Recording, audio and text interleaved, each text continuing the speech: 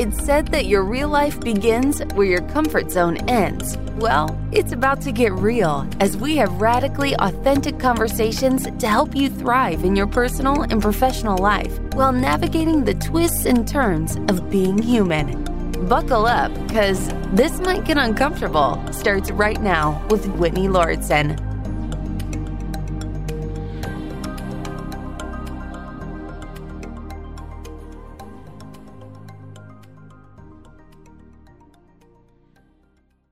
There are two things I've been thinking a lot about over the past 6 months to a year. One of them a little bit longer than the other, but the first is neurodivergence. I was not very familiar with this term until semi-recently. And then, as I've spoken about in some previous episodes, I've been on a journey to look into my own neurodivergence and recognizing the characteristics of ADHD as well as autism. And that's been fascinating, at times a little vulnerable, feeling a bit unsure about it all, but other times feeling like I understand myself better. And I actually just saw my sister for the first time since I really dug into all of this. And she also identifies as having ADHD. Neither one of us have been fully evaluated, but through understanding how it manifests and doing some research as well as some self-tests, it seems clear that, as well as other family members of ours, since it tends to be genetic, likely have ADHD, if not other forms of neurodivergence. And that was one thing that made me very interested to speak with the guest today, Sarah. And Sarah, another thing that really compelled me about your passions is advocating for differences, navigating differences within one another, and not just mentally, but also physically, and how things like our skin color and our heritage can contribute to us feeling perhaps like outcasts, perhaps treated differently and oppressed even. And I love, Sarah, that you are passionate about advocating for others. You and I are both white women, and using our position and our privileges to support people who are marginalized. And I just love that you're doing that work, Sarah. And I'm really looking forward to discussing that with you today, to hear what inspired you to start this type of work. And maybe that's a great way to begin here, is going back to your history. You brought up as a young child things like chronic illness. Is that something that started in your childhood, or is this something that developed as your life went on? And did you realize, or what age, I should ask, did you realize you had ADHD? Thanks, Whitney. Yeah, you've touched on so many interesting areas there that I'd love to dive into a bit more. So I developed a chronic illness, rheumatoid arthritis, in the last about 4.5 years. And I discovered I had ADHD, or I started to learn about it in the last 2 to 3 years, perhaps. I think as a child, I had a lot of experiences in different cultures. So we traveled and moved around in different countries. And that could be, in my family, there's a tendency to want to seek out new experiences and a lot of extra stimulation. So, that's part of the background of maybe why that type of culture that I was born into. But the emergence of the concept of ADHD really helped me understand myself in the world and made so much sense of my experiences as a child and adolescent and as an adult. And I think possibly is a contributing factor to developing a chronic illness, which is a complicated thing. But I think part of the ADHD, like typical burnout cycles, can create chronic stress, and that can be layered with traumas and other kinds of things, genetic predisposition to trigger autoimmune disease, such as that I've now living with. But I think it was my early childhood experiences of being, quotes, different, that created my passion for inclusion, equity, and understanding what difference means. Even though I didn't name it, didn't know it, it was always felt that I was being brought up as someone very privileged, someone very centered in the culture that surrounds us. And I still had this strong sense of difference. I think there are other reasons as well, but we could go into that a bit more. Wow. I felt emotion come up in me as you were sharing that, Sarah, because I've been so passionate about inclusion for as long as I can remember as well. And I don't even know if I recognized feeling different. I guess maybe I did, but I think as kids, if you don't have anyone else identifying it, pointed it out to you, for me at least, I was internalizing it and taking it on as a bit of a burden and spending so much of my life trying to change, trying to fit in. And now looking back, I think, oh, well, perhaps all this desire to change and fit in was because I felt different and I didn't want to. I felt like there was something wrong about being different.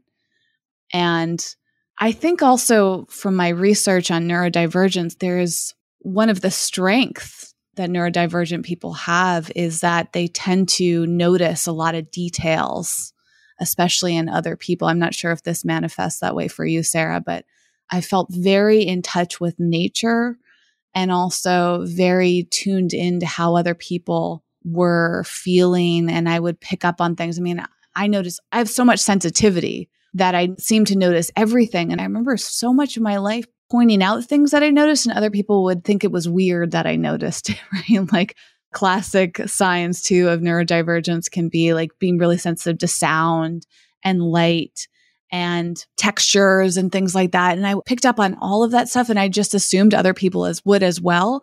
And then when I would point out when things were bothering me, a lot of people would say, oh, you're too sensitive. Don't let it bother you. And it really wasn't until the past maybe year or two that I started to realize, wait a second, like, I don't know if I can change this about myself. And that sensitivity, though, to tie it back to some of the things that you were saying, Sarah, I think helped me notice when it seemed like other people were uncomfortable or other people weren't being treated well. And that desire to make sure that everybody felt as happy as possible, as included as possible. Were those some of the things that you felt too as a child or throughout your life? I do recognize a lot of what you're saying, and particularly sensitivity and connection to nature and that awareness of what's going on under the surface. For me, that's how I experience it, is that I'm kind of aware of these unconscious things as if they're quite alive and present in a way that I think a lot of people don't. And I've sort of figured out, like, I guess they don't see that, and they get quite upset if you point out things that they don't want to be aware of. There's a lot of hidden agendas and things like that that I can sort of see happening. And that can give me it's a kind of gift in that I bring it to my art practice and coaching practice to be able to see the unconscious or the sort of subliminal things that are happening. But it can also upset people. And especially when you're young, you may not really know why or understand that those things are things that people want to hide. So that's one aspect. I think also sensitivity to nature. And I was very much raised by my mother, who's Irish. And I've learned a bit about how she got this from her father, a real deep love and connection for nature, but also a kind of anxiety about the harm that humans do to it, very much caught up together. And I, in fact, studied biology, and I found that amazing experience because it's so diverse. The diversity is off the charts. The creatures that actually exist are so far beyond what anyone has imagined as an alien, you know. And it led me to, actually, from the age of about 4, I wanted to live in the rainforest. And eventually this path led me to that becoming a reality. And I lived in the Ecuadorian Amazon for a time. And I also worked in cloud forests and dry forests. And nowadays, I think of being neurodivergent as something that's really highly adapted to that kind of very, very ecologically diverse environment. Because the people who pick up on the most subtle cues and are the most sensitive to the textures and the sounds are the ones who are going to detect threats in the environment sooner than other people. I remember, so we were staying in a place where you have to take an aeroplane, a light aircraft, like pay for a light aircraft to take you into the forest. And then you book it to pick you up, but they have to wait for a day where there's clear weather and there's no rainstorms between you and the airfield and where they're coming from. So we had to just wait without knowing. This was pre-internet, pre-mobile phone. Well, I think we had early stage mobile phones, but Rainforest did not have mobile phone coverage. And so we just had to wait for a few days for this plane to show up with our bags packed, knowing that it could land at any moment. And it was like day 3 or day 4 or something. And some small children came running and said, "We can hear the aeroplane." And I was like, listening, like, really? I can't hear it. It was 40 minutes before we could hear it. It took 40 minutes more before we could hear the plane that the children could hear. Then after we could hear it, it still took a while before it actually arrived. So if I feel I'm sensitive, like, whoa, there's whole new levels. And I think that is to do with living in really ecologically rich environments where there isn't a lot of noise, artificial light, and all these kinds of things that we've come to create around ourselves, and somehow try to adapt to. Maybe people who are less sensitive to these kinds of things find that a lot easier. And actually, some people seem to seek out this really intense stimulation, which, yeah, I guess I relate to what you say, that I would tend to find things like fireworks difficult and noisy, crowded situations. Those are not places I like to be. In a forest, I can hear all the subtle things, and that's where I really come to life and really love being in that kind of place. Wow, yes. And it's also such a great point, too, about how I think it seems like human beings crave more and more stimulation. And a lot of that stimulation has been revolved around technology, right? I've always been really into technology, very intrigued by it. I understand it. I feel excited about it.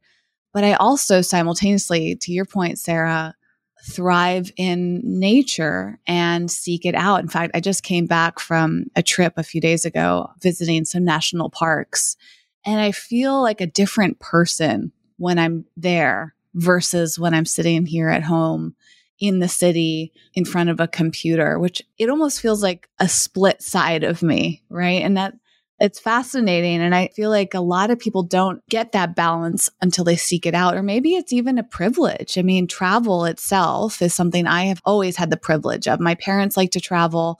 We had the money to travel. And so we would go on family trips, and I was encouraged to do that. And one thing I've really been trying not to express or assume when I'm talking to other people is that they have the privilege or even the encouragement to travel. Somebody say, like, if you want to, you will. And, oh, if you want to travel, just go do it. Just save up money. It's all these like just things. And I wonder how much of my interest and ease when it comes to travel is being privileged both financially and racially, but also that I'm drawn to it, where maybe some people are not drawn to travel, not drawn to go seek out nature or a different situation, and also don't have the privilege of time, flexibility, of financial resources, as well as maybe even a comfort, something that I was completely ignorant to until about 2 years ago, when I realized how scary it is for people, especially of color, to travel because they feel really vulnerable. And I'm curious how this has come up, or if this has come up for you, Sarah, not in your personal experiences, but in your awareness of others. Yeah, absolutely. And I live in a small town in the countryside in England, and I think there's something about policing the landscape. It could be even just a person of colour wishing to travel from London to the countryside or to live in the countryside. It's a dream for a lot of people, but it's seen as a very white dream. Like, you don't often see a black farmer on the ads for bread or whatever. So there is a sense of like the countryside is very policed, and there's a sort of myth built up around how beautiful it is, and that it somehow belongs to the elite, the gentry, the aristocracy, and the wealthy people. And that is not just a myth, but very much enforced in practice. And I see that in this town. I did grow up traveling a great deal and not thinking a great deal of it, because as a child, you just accept whatever you're in as normal. And then as you get older, you realize that's not necessarily normal at all in all kinds of different ways. So yeah, I've been reflecting a lot on that and the privilege of travel, the idea that flying in particular is really damaging to the environment that I say that I love so much. What does it mean to love nature, and who gets to love it and who is not supposed to? The idea that blackness is somehow associated with urban settings. There are black folks here in our town and they find it hard sometimes. And there's one woman in particular who's campaigning around running, cross-country running, which she's really good at. And it's a real issue, like access just to go to walk in the countryside, in the commons or in the nature reserves. It's very subtle sometimes, but it's all sorts of layers of cultural signalling.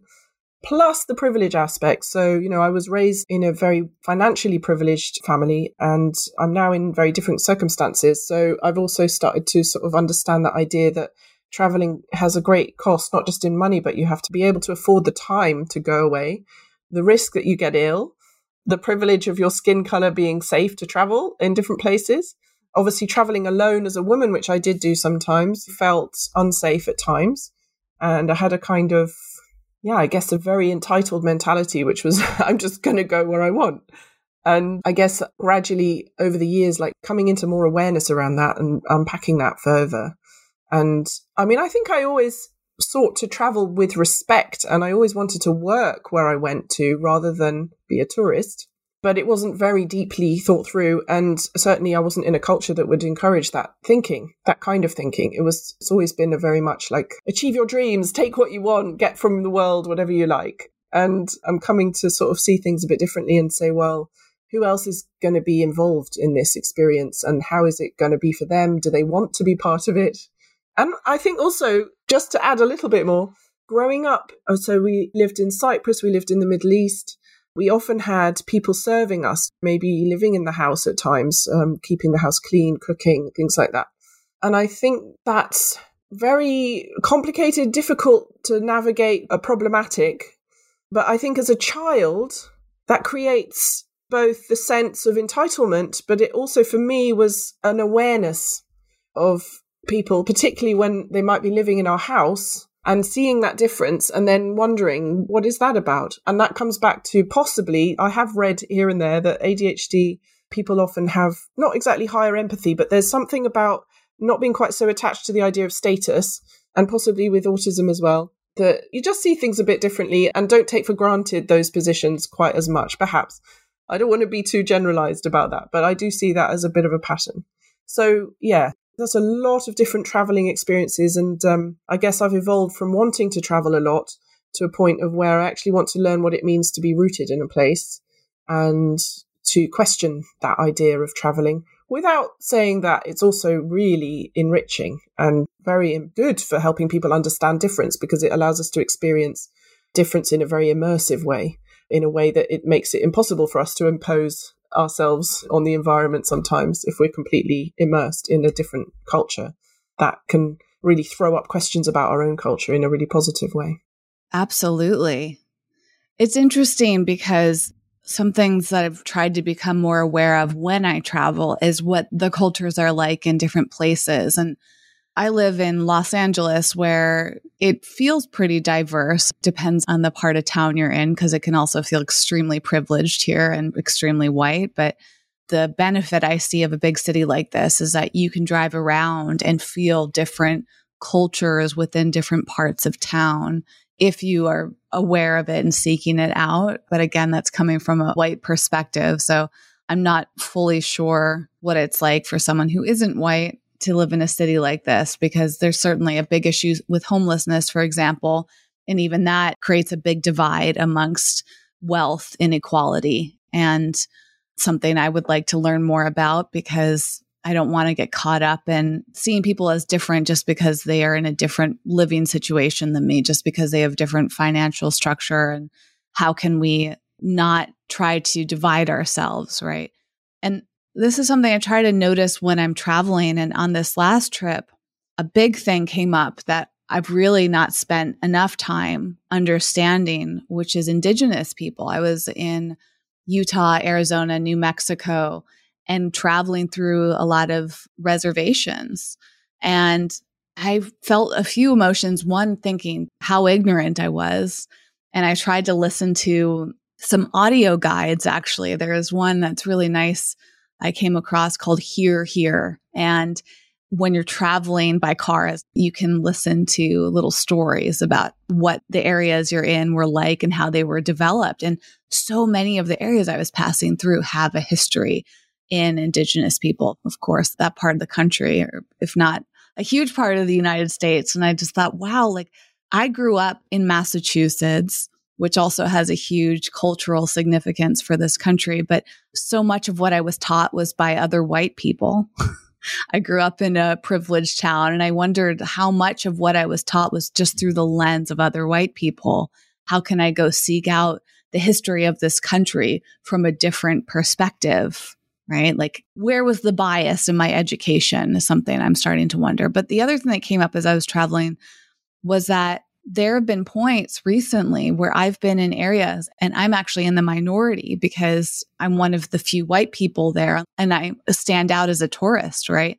When they see me, they know I'm not from there, whether it's from the car that I drive to the skin color to how I interact with them. And I find that incredibly humbling. And to me, that inspires me to travel and at least get to know this country by car, just to pass through areas where there might not even be airports for a distance, right? You really could only experience them if you're driving. And then also notice what it feels like to be an outsider. I think that's incredibly enlightening too, because I already, as you mentioned, Sarah, feel that vulnerability as a woman when I travel by myself, which is another interesting thing to reflect on. It's just the insecurity that comes up when you feel like you're, I don't know, weaker. It's kind of odd, right? Like the gender differences we have and what that means and how we've internalized things. And I often wonder, is that true? Is it true that I'm weaker? Is it true that I'm vulnerable? Or is it just something that's been implanted in my mind? And just starting from there as a woman is fascinating because I imagine that this applies to people who are not white. Is like, are these just ideas that we've created about one another and being different? Just these things that you cannot help about yourself make you weaker, make you vulnerable, make you a target.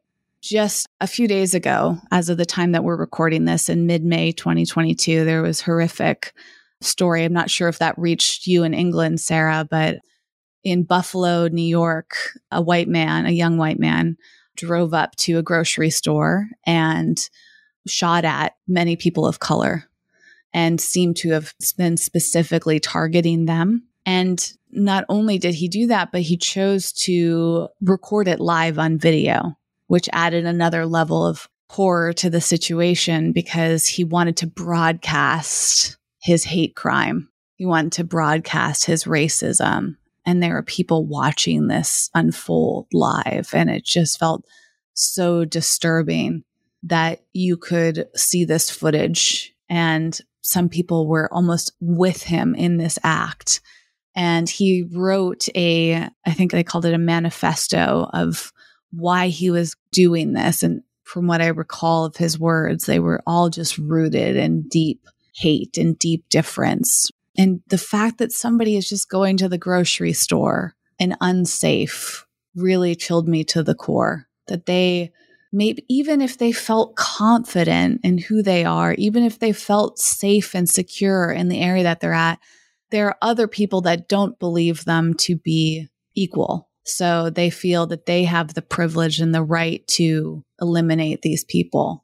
And it just felt so unsettling and sad. And when I went to the grocery store a day or two later, I wondered about my own vulnerability. But then I thought, wow, what does that say about me that I felt vulnerable? Do I even have the privilege of feeling vulnerable in a situation? Or am I so privileged that like the sense of vulnerability I felt could not even compare to somebody of a different race? Like that inkling that I feel of feeling unsafe somewhere cannot even measure up to what some people feel on a daily basis. And how when incidents like that happen, they create even more fear and insecurity for others. And it just makes me so sad because it reinforces these made up ideas that we have about inequality. Well, firstly, I hadn't heard that news. I'm not a massive news junkie, and I'm just very sorry to hear that. It's really sad, really horrible thing to happen. I think when those kinds of attacks happen, we do all feel vulnerable if we have any level of empathy. We relate as human beings to being attacked. It's horrific. We know it's horrific because we can empathize. And we all have the possibility of killing other people if we want to. We all have that power, but very few people choose to exercise it. And there's always a question for me. I do really struggle with this idea. Like, why do some people, and it seems to usually be men, male-bodied persons, who feel that expressing their violence externally is possible? I think there's something about the way I see the world, that I could hardly imagine that as it's not really a possibility. I suppose personality comes into it, but there's also a cultural phenomenon. I believe we live in a very violent culture, and some people in this culture will pick up that violence is basically okay. They have access to that if they want to use it. And it also brings me in mind of Resmaa Menakem's work and others who write about ancestral trauma and how it gets passed down. And I've been doing, over the pandemic 2 years, I was part of a women's circle in the UK, which is looking at, and actually we have one woman in the United States part of it as well. And we were looking at the times in Europe of the persecution of people as witches for witchcraft. And that's led me to look at our European history and see how unbelievably violent and traumatic it was. And the way it's framed by Resmaa and others is that trauma then got brought to the United States and kind of dumped on the people they found there, and also got caught up with the enslavement of people from the coasts of Africa.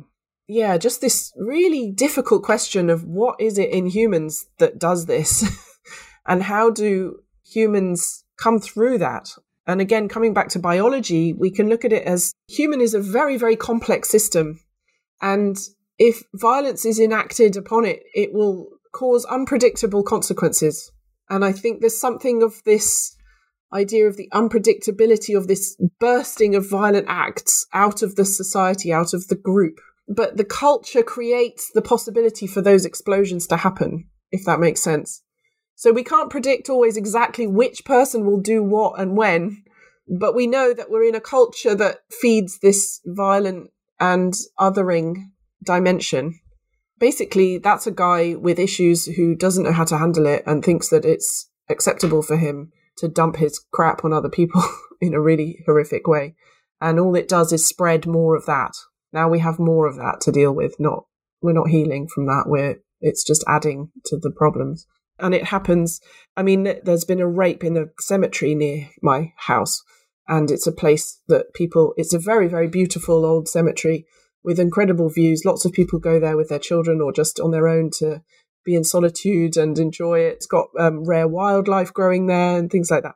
And then about a week ago, there was this violent sexual assault, and it's really troubled the community. And it's the same question, like, where does this come from? And people are saying, well, we should install more lighting, more street lighting. And I was like, street lighting isn't going to stop this violence. It might discourage it from that particular spot, but it will just move to another spot. Like, the violence is still there, it's still coming through. And so we can all feel vulnerable to that. I spoke with my husband. He said, as a young man, he was scared of violence and being attacked by other men in this area. So we're all frightened of it, but to different levels. And we experience the attacks at different levels, depending on how we show up in the world, almost as symbols to each other. So being female doesn't mean you're weaker, but it means you symbolize something that can then become somebody else's symbol of where they want to direct their anger and frustration, their misery and their pain. And similarly, skin color can become a sort of symbol of availability to abuse. That's how I'm thinking about it at the moment, this ongoing question that I've grappled with throughout my life, really. I'm not sure if your brain goes there, but there's part of it for me that wants to understand it at the base, which sounds like you do as well. Like, why does this happen? I'm a big why person, which I've learned is also a characteristic of neurodivergence and something that's always made me feel different. I've actually felt fascinated about why other people aren't why people. It's like, you as curious as I am, like, about why things happen and why things are. And my interest in psychology seems to have come out of that. But there's that first root of why. And I get very frustrated when somebody says, well, there's no way to know why. I feel like there must be an explanation for why people behave this way. And your point about the ancestral trauma, I think, is so ancestral, not ancestral, right? Is it ancestral? Pronunciation's also not my strong suit, but understanding the roots of how the ripple effects, really. And to your point too, Sarah, about how first I feel the ripple effect of sadness, right? Both you sharing the story of what's happened in your area and me sharing the experience of what happened in this country recently.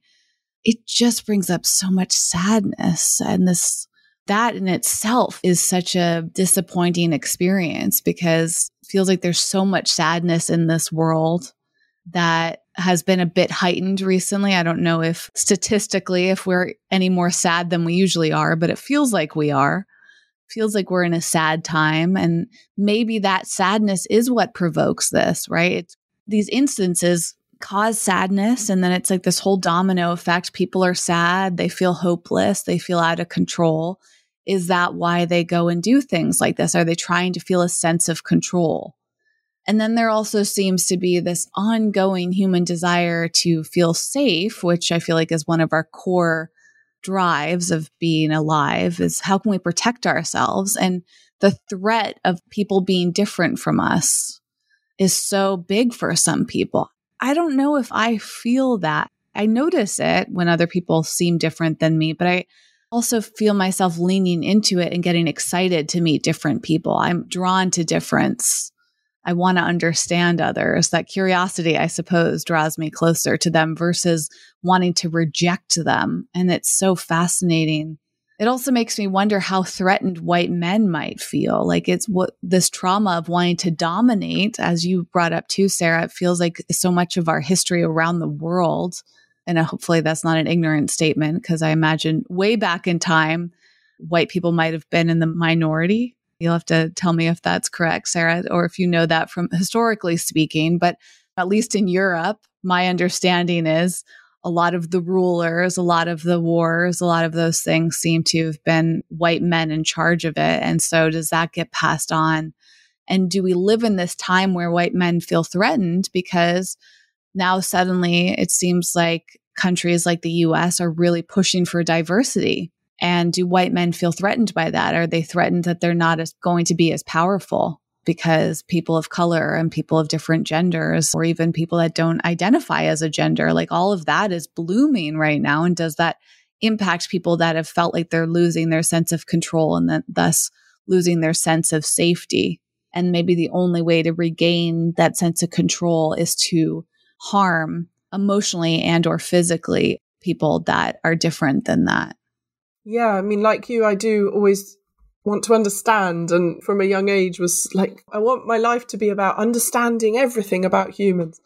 And this kind of huge systems thinking that goes on with this kind of brain. So, yeah, I mean, it's complicated, of course.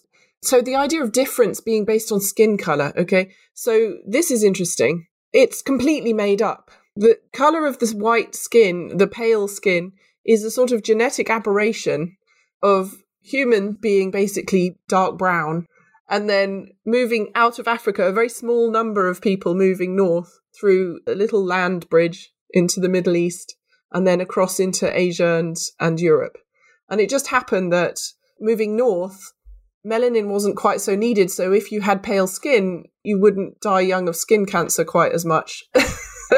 Evolution only cares about reproduction and nothing else. It doesn't have any morality or anything like that. So it's just chance, really. So it's just a genetic change. There's something popped up. Empires have happened in all sorts of places, and sometimes they're quite violent and other times they're not quite as violent. But I think violence is just inherent in life, really. I think the question for me is, what kind of cultures do we have? Can we create where we so-called manage the violence? Like, how do we handle the violence? Who gets to be violent and how do you do that? And I've learned a lot from, well, first, just to finish that point about white skin and is that really different? I'll give an example being in Ecuador. I stood out as a foreigner, very tall and pale, clearly not Ecuadorian. And I found myself very similar to my fellow Ecuadorian biologists in terms of understanding of the world, educational level, access to resources, maybe a little bit different, but essentially, you know, those people in universities in Ecuador and me were much more similar than maybe they were to the people living in the rainforest in their own country. But the skin color could be very similar, but really it's the class that makes the difference. So whiteness as a way of bonding people tribally was constructed in order to prevent a slave uprising. This is my understanding. So they were taking white slaves, black slaves, just people, poor people, grabbing them, anyone they can grab. They would choose them, put them on a ship, take them to America, put them to work. And then a few people were getting very, very wealthy from this. And then everybody else was being forced into servitude. And gradually people started rising up against it. And there were rebellions and protests and resistance to this system. And so they started privileging the white slaves and people in servitude in order to create a false allegiance with the wealthy based on skin color. Like, because your skin is the same color as me, you're just like me. And we have that system very deeply rooted in Britain, whereby we have a queen, right? So the idea of the queen and the royal family is that we can all identify with this rich family and think how brilliant I am because of the queen.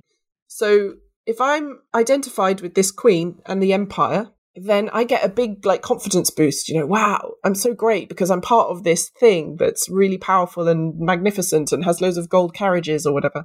And then I'll just put up with a lot of rubbish, like living in a tiny house, working my whole life to the knuckles, having loads of babies, not really being looked after to do that, whatever. But it's okay because I'm part of this thing. And I get to somehow project my identity into this family that's super wealthy, and they parade their wealth without sharing it.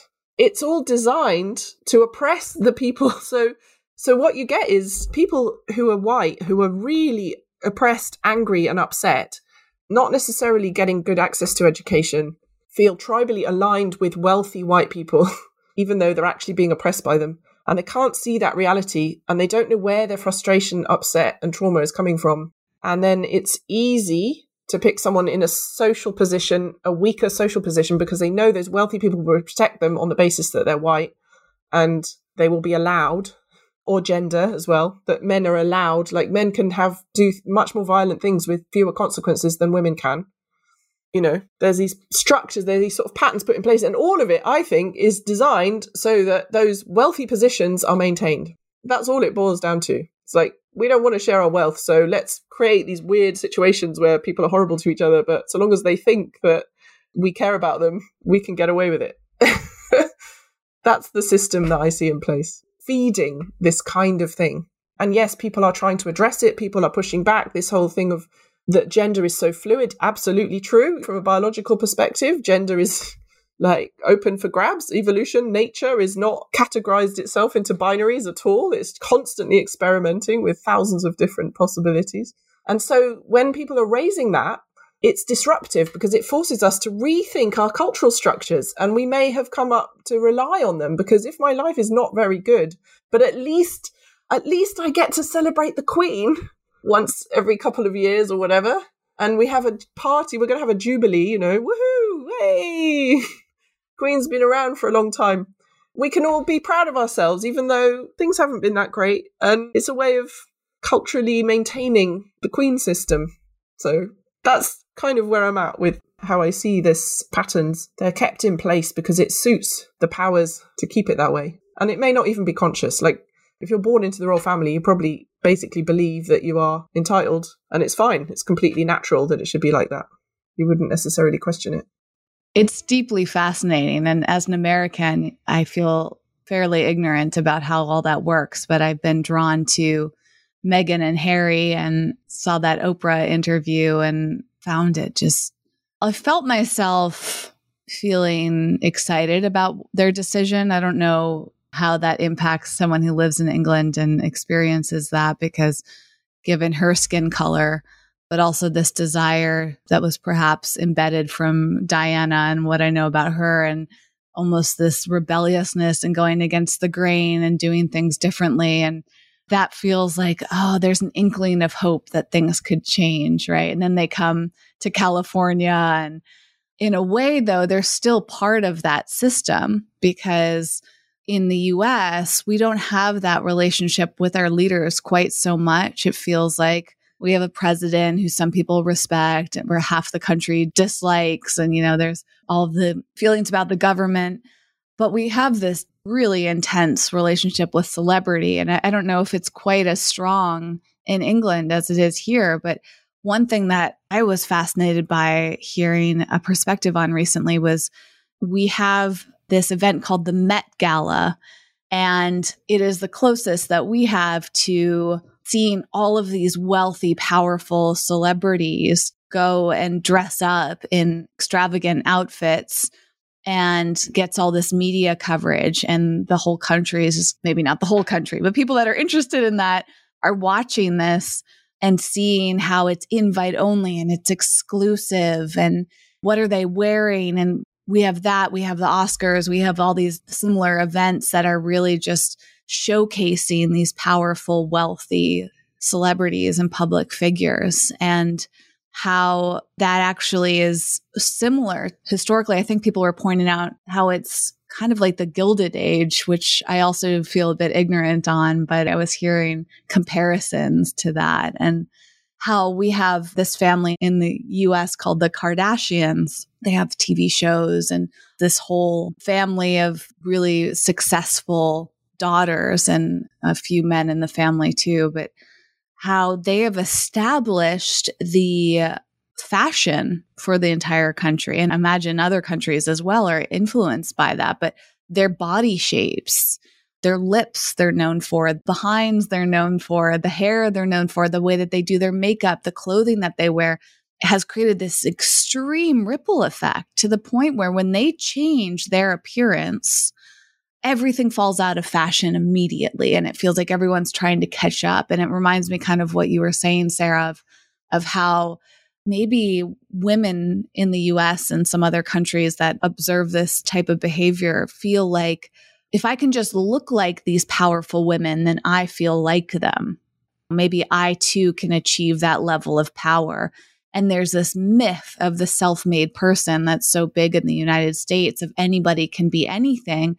And people at the top perpetuate it, like, just follow my advice and you can do this too. And telling the story of someone who didn't have anything. And so if I didn't have anything and I can rise up to be this powerful and this attractive and this wealthy, anybody can. And so in the United States, there's this ethos of self-made and we're all equal. But more and more, it's been coming out, people saying, actually, we're not all equal. And there's a huge wealth gap here in this country. And there's a lot of manipulation going on in the media to convince us of these things. And that actually keeps us down, because if we keep believing and having hope that we too can achieve all of those things, it's really just the hope that keeps us going, but we're not actually getting anywhere. And a lot of the advice that's being shared cannot be applied to the average person. And it completely takes away, or it disregards any of the inequality that it takes. So if we don't keep, like the Kardashians, for example, one of them was crowned as a self-made billionaire. And people were outraged by this. They're like, how can you call this woman self-made? She comes from an incredibly privileged family who is connected. Like, you cannot disregard all of the things that she had that led to her achieving this huge thing. Whereas the average person could never get there because they don't have those resources. They don't have that privilege. But that's part of the myth that we have in this country. And it sounds like that happens for you as well. I'm curious how much of the American influence comes across to England, because given that the royal family does not really impact us much here in the States, aside from Meghan and Harry now, do some of the things that I'm talking about reach your country as well, or are they kind of kept separate in your culture? We definitely know about the Kardashians. Lots of people talk about them and follow them. I think maybe it is slightly buffered, like it's not quite as intense, partly because we have these established class structures. Although there is the idea of meritocracy, and the government talks about that currently, they talk about something called levelling up, which is the idea is that we do want to be a country where people can rise through their efforts.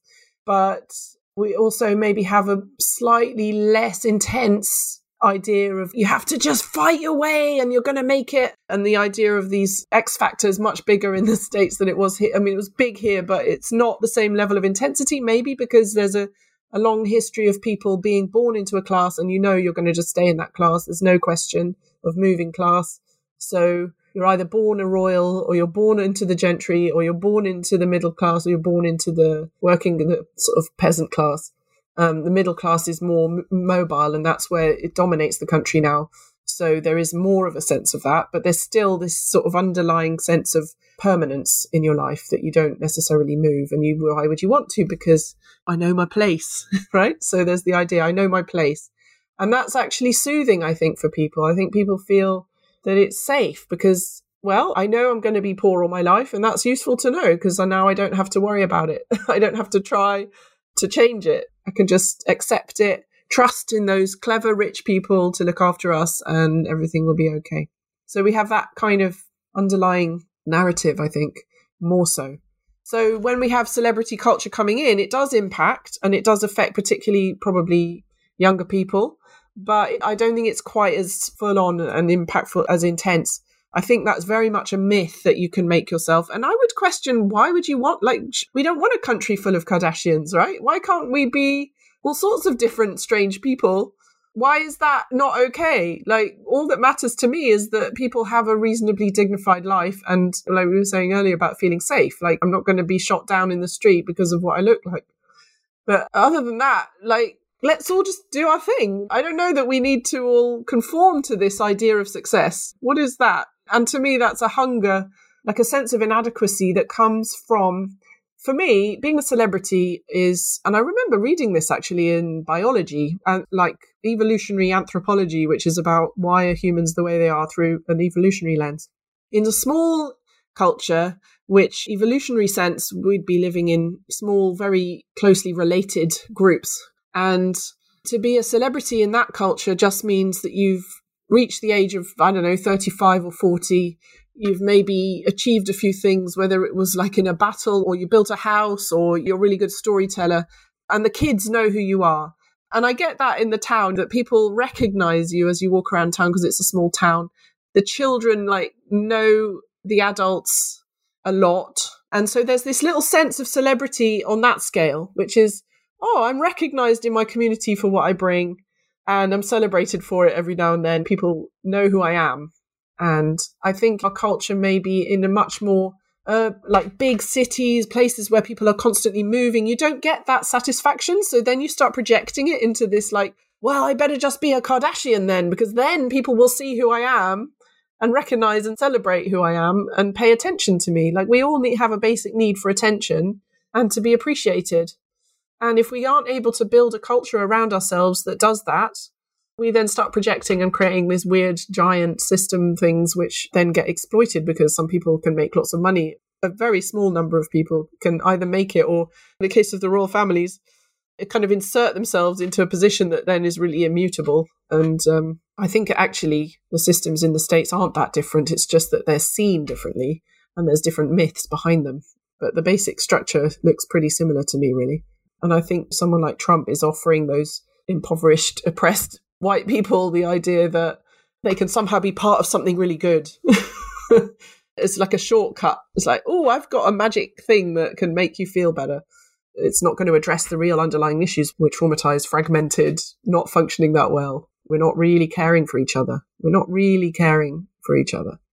So much of what you're saying is really resonating. And even, first of all, I'm fascinated because this is exactly why it's so important to talk to people who are different than you. Because, Sarah, even the difference in our cultures and our countries, it almost doesn't make sense to me to just be okay with where you are, what you're born into. That feels almost oppressive to me as an American, because I've been raised with this idea that you can be anything you want to be and you're not stuck. And I don't know if that's an American thing or a white person thing, or I'm not sure. But for me, I was raised with so much hope, and I moved from this small town in Massachusetts to Los Angeles. And my entire childhood, it was I wanted to go to a big city. I was fascinated by New York for a while. I lived in San Francisco. I've always, since college, lived in big cities and been very drawn to them because they felt like the land of opportunity. Living in that small town, as comforting as it was. And to your point, Sarah, absolutely. Everybody knew everybody in that town, but that felt too small for me.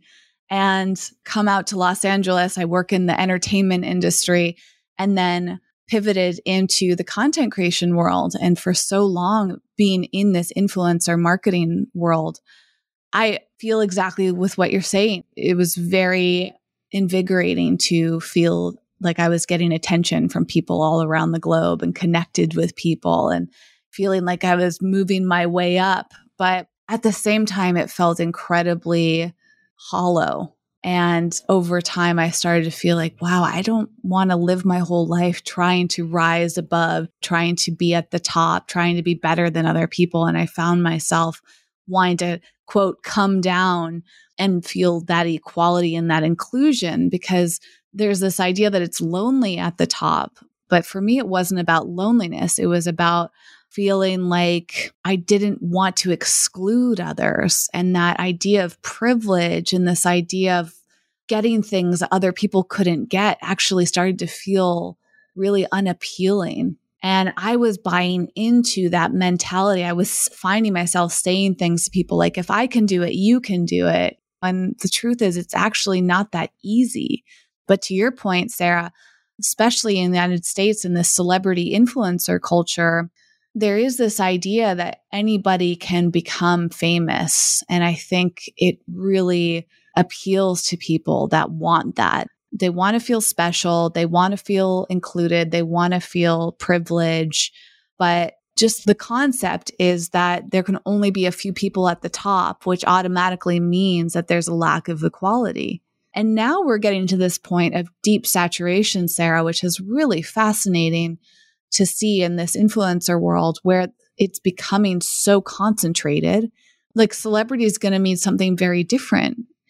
Everybody's getting their 15 minutes of fame now because of the way that all of these pieces of technology have been created. Anybody can become a star overnight. The shortcuts, as you mentioned too, Sarah, very appealing. But that just means that something else is going to shift and again, create a lack of equality. So it's almost like, and maybe with your knowledge and research, Sarah, is it ever possible for us to be equal, or will human beings always try to exclude and be special and be powerful and have control over one another? Because it seems like looking back over time, has there ever been a point in which human beings have not tried to dominate one another? I think that's such an interesting question. And I think it comes back to values and culture. You always have people who want to dominate. Like that's a natural urge, just as it's a natural urge sometimes to want to be violent. Like if I'm angry, I might want to hit somebody or something. And it's natural to love, and it's natural to do collaboration, and it's natural to want to come into community and share things. All of these things are possible. Everything is up for grabs. But we can be thoughtful about our culture and looking at difference. That's where we get, like you've just said, you get inspiration if you're open to difference. You get new ideas, new possibilities for being human. So the bigger we can expand our sense of who is part of we, like when I think of myself and my community, who is my community? The bigger we can, or the more interesting and complicated we can make that, the bigger my sense of myself, the bigger possibilities there are for me to be in the world. So it's actually very enriching to be inclusive. It makes us all wealthier in a different way than just the bank account. Having, particularly being royal, is very oppressive. Like your life is completely mapped out and you have to conform to it. And Meghan and Harry stepped outside of it and they are well and truly unwanted, like goodbye. And Prince Andrew, who is being charged with paedophile crimes, is being supported by his mother because he hasn't committed the sin of challenging the underlying values of the system, right? So we protect him because he's maintaining the system, no matter what crimes he commits. It's not about crimes. The crime is to challenge the values, not to abuse people. That's okay. That's part of the system. So we make choices about what kind of culture we want. And people who come into a violent, abusive culture are likely to become violent, abusive people in order to survive. And that's all they know. That's the culture they're in. So how do we change those cultures? Absolutely, there are inclusive cultures. There's a group in London called the Radical Anthropology Group. And from them, I've been learning about a place in Africa where it's actually, I think it's in the Congo, and it's a place of matriarchy. And matriarchy doesn't mean patriarchy run by women, by the way. It's The language is maybe problematic, but what that describes is a culture that's inclusive, that's much less hierarchical, much flatter. There is a little bit of hierarchy, but there's processes put in place to prevent dominance becoming out of control. And in a matriarchy, there's another definition which is great, which is it's a society in which women have control of their own bodies. That's what a matriarchy is. And we don't live in that. We live in a society where we don't have control of our own bodies. And there's an example given of how that works. So basically, the women decide where they want to live. If the men want to follow them, they can, and they always do. But they don't get to decide what's happening. And one of the mechanisms to keep that in place is, so there's this white English guy, researcher, he's there working there for a few months, and he experienced this and it was really uncomfortable for him, but he'd seen it happen previously with other people. Basically, there's an older woman in the village and she starts mocking him and imitating him. Like he did something that was a bit off. He did something that kind of ruffled feathers or something like that, or something a little bit dumb. I can't remember what it was. But she started mocking him and imitating him. And so everyone starts laughing and she carries on. And then people are coming out of their houses and looking and joining in, laughing at him. And he's there in front of everyone. She's teasing him. And he feels mortified. He's really embarrassed. Like, what the hell is this? This whole village of people laughing at me. It's awful. And it just carries on and carries on. And eventually he suddenly just cracks and he starts laughing. He sees the joke, like he relaxes and he lets it go. Like his pride is like, oh, okay, let go. And at that moment, everybody just stops laughing, carries on with their business, goes back to the house. The whole thing's over. And it's actually a mechanism for preventing dominance because he started to do something a little bit off and then they just mock him until he laughs. And then he's let that go. He's not going to try and assert himself in that way anymore. So I found that was really interesting. That's an example of a living culture where dominance doesn't take over. It just can't. Because of things like that, practices like that. And so the elder women are actually the leaders, really. They're kind of, but not in a way of like, I don't like what you did, you're going to be punished, blah, blah, blah. It's just, what's this idiot doing, And it was like, there's a way to handle it. So I think there is a lot of rich possibilities out there for what, and looking to American indigenous culture, there's a lot of amazing understanding of practices of keeping in circles, inclusive approaches to each other, but also to nature and understanding how to be in good relationship with the environment. Again, in the rainforest as well, the people there ask permission from the rainforest to live in a place. They seek permission. They often go to the shaman who has the greatest sensitivity and maybe is the most ADHD type, like neurodiverse person. I don't know, but like superpowers of understanding and communicating with the nature spirits. And in that way, they negotiate continually with each other and with the forest in order to live. And nobody can get control in any really significant way. So it's something about ongoing negotiation and constant kind of movement of the hierarchies. How do we create that kind of process that brings the culture back into equity over and over again? Because it's always going to be trying not to be. And so we need cultures that allow it to keep cycling back round. Again, that's my perspective, how I see it.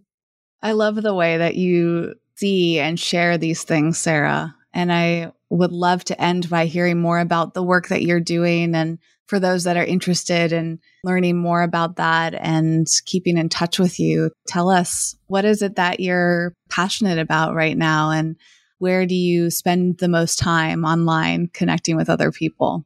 Thanks, Whitney. So yeah, I'm on Instagram. The handle is Arachnez, which is ARACHNEZ. And I'm making 100 goddess paintings. So here's one of them. This is St. Bridget, the spirit of spring, early spring.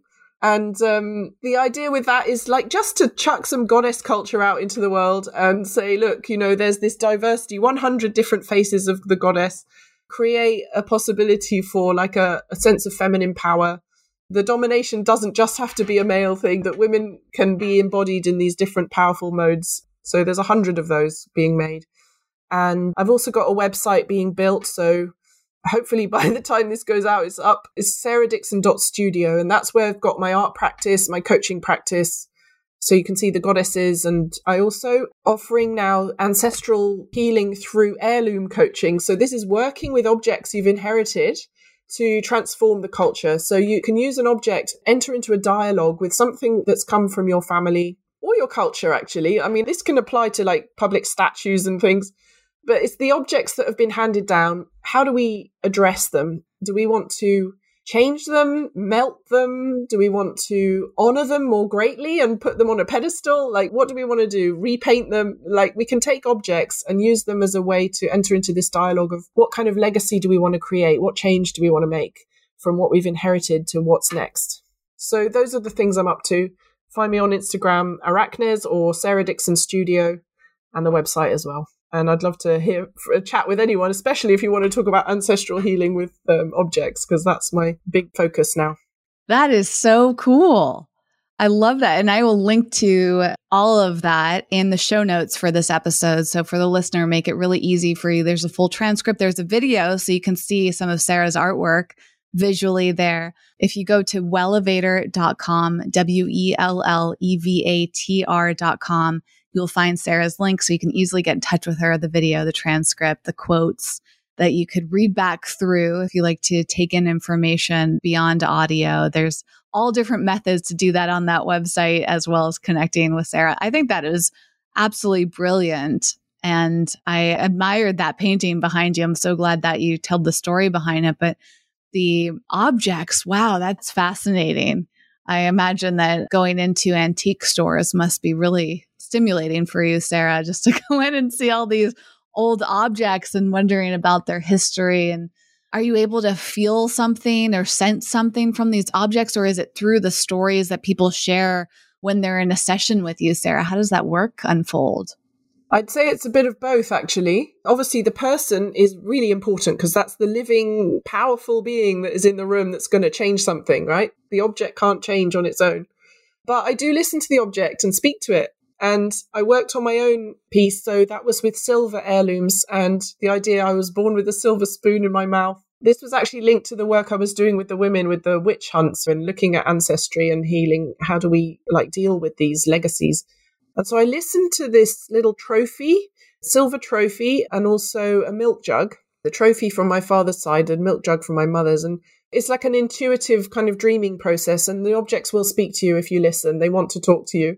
So I've cut them and melted them and turned them into new objects, a set of ritual objects that are about, it's creating a set of heirlooms for my daughter that allow her to enact rituals which would be inclusive and nature connected and healing rituals. Symbolic objects, a needle, a medicine spoon, a little bowl, a singing bowl, so that we can listen to the sound, just turning them into something new. So I didn't completely destroy them, but I did ask permission, and we did a ritual to allow them to finish what the phase that they'd been in and let the silver become something else. So that's a little insight into how I work with objects and with other people. So yeah, what comes through is family stories and their position in the family, and then the object becomes a place of transformation for the person as well as the object itself. That is deeply intriguing. I don't think I've ever heard of that before, Sarah. And it got me thinking about various things that I own, and even just kind of the unfolding of finding information, because so many of us think at the surface level, we take things at face value, but oftentimes digging into the details. One thing I thought of was this necklace I have from my grandmother. It was after she and my grandfather had passed away. I found this necklace in her drawer, and my family said I could have it. And I often wished that I could have asked her, what's the story behind this necklace? Was it something that had meaning to her? Was it just a cheap piece of jewelry that she had as did she get it for $1 somewhere? I don't know the story behind it. And I'm sure, though, that could unfold in a conversation with you, or maybe even inspire me to talk to other people and kind of go down this path of, why did I feel drawn to this piece of jewelry? And what is the meaning it has for me versus the meaning it had for my grandmother? Was it new when she got it? I mean, it's just kind of fascinating to go into all of that. And I'm also very drawn to objects as well. I always have been. And for those that like to collect things or things that mean something to you, just looking at them visually, I can feel that energy. My new object is this stone I got on my trip. It's a piece of blue calcite. And I remember I walked around the shop and I found myself just wanting to see what item I felt connected to. And I said, I'm not going to buy anything unless I feel connected to something. And that in itself can be such a amazing practice. And then when you feel connected to it, the whole nother layer is the history behind it and the meaning behind it for other people that had it before you. So, Sarah, I think that is so fantastic. I love that you do that work. And I love that it ties into so much of your passion for human beings and healing and working through all these traumas that we've unfortunately passed down to each other, and examining how can we step outside of the way that we're currently operating to work on ourselves, so then maybe we can contribute to reducing trauma in our lifetimes. So thank you for everything that you've shared. I feel like I learned so much, and I feel so impressed with your history as a human being. So thank you for telling that story today and sharing the wisdom that you've acquired along the way. It's an absolute pleasure, Whitney. I've really enjoyed our conversation, and I absolutely love these kind of chats. So yeah, it's really, really nice to be here. Thank you. Thank you for making the space. You're absolutely welcome.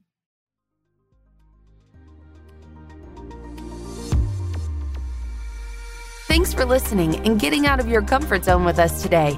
For show notes and more high-performance resources to help you thrive, go to wellevatr.com. That's WELLEVATR.com.